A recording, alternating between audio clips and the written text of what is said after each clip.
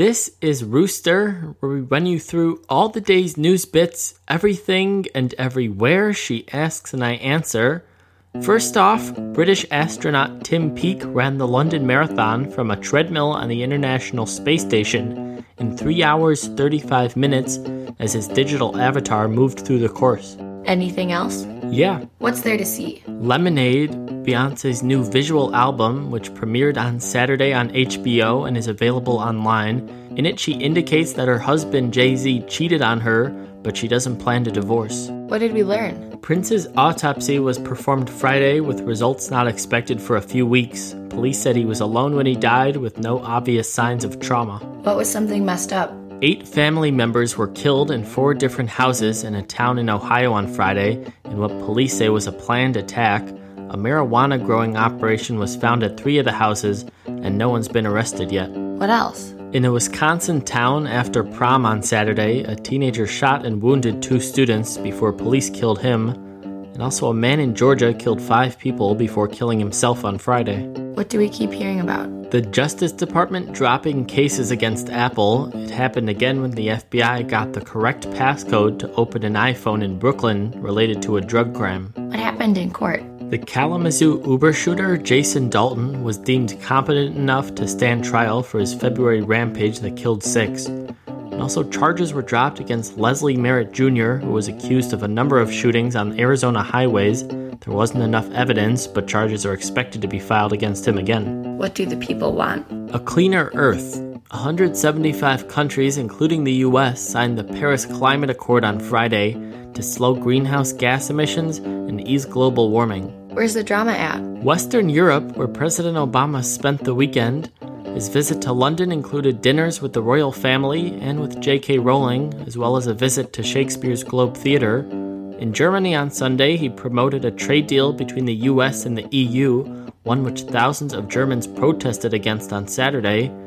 And today from Germany, Obama will announce plans to send 250 more troops to Syria to fight ISIS. Did something sad happen this weekend? Yeah, an English professor at a university in Bangladesh was attacked and killed Saturday, with ISIS taking responsibility. Who did a nice job? A Saudi-led coalition that claimed to have killed more than 800 al-Qaeda members in Yemen. Who wants your attention? North Korea, after launching another missile Saturday, they said they'd stop the nuclear tests if the U.S. stopped its military training in South Korea.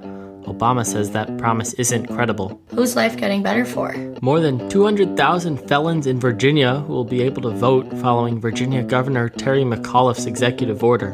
Who's got something to say? Harris Wofford, the 90-year-old former senator from Pennsylvania, wrote that he's marrying a man that comes 20 years after his wife died. Okay, let's take a quick break. We thank our sponsor, Chopbox. Make eating healthier dinners easy with Chopbox. They deliver fresh ingredients to your door, and you get to enjoy delicious meals like the herb-roasted salmon. Chopbox is now delivering in the Midwest. Try it by visiting getchopbox.com. Rooster listeners, enter coupon code ROOSTER when you sign up, and you'll get your first week free. Chopbox, make dinner amazing.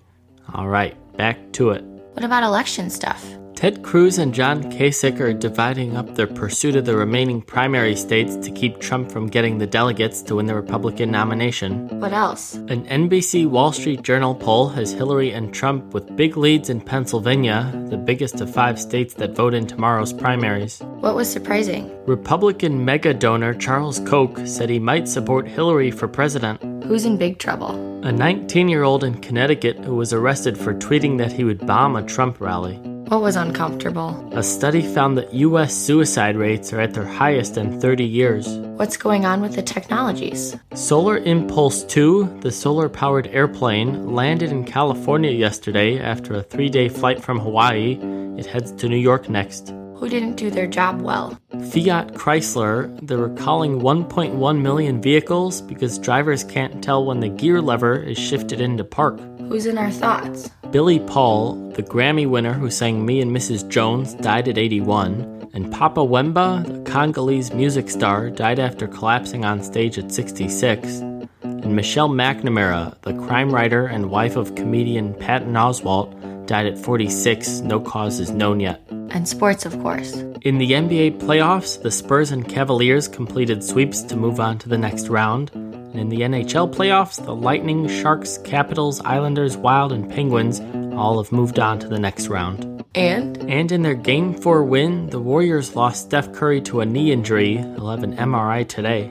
who did something wrong? Johnny Manziel. He was indicted yesterday by a Dallas grand jury for assaulting his ex-girlfriend in January. Who else? Chris Colabello of the Toronto Blue Jays. He was suspended for 80 games after testing positive for steroids. Who's gonna need new business cards? Josh Norman, the all-pro cornerback, signed with the Redskins after the Panthers decided to let him become a free agent. Whose day sucked? Byron Scott, the Lakers coach, was fired after 2 miserable seasons. Who's feeling good? CJ McCollum, the Trailblazers guard, won NBA's Most Improved Player. Who's a big spender? A buyer who won an auction for the original laws of baseball, written in 1857, and it cost $3.26 million. Is that it? Yeah, that's it.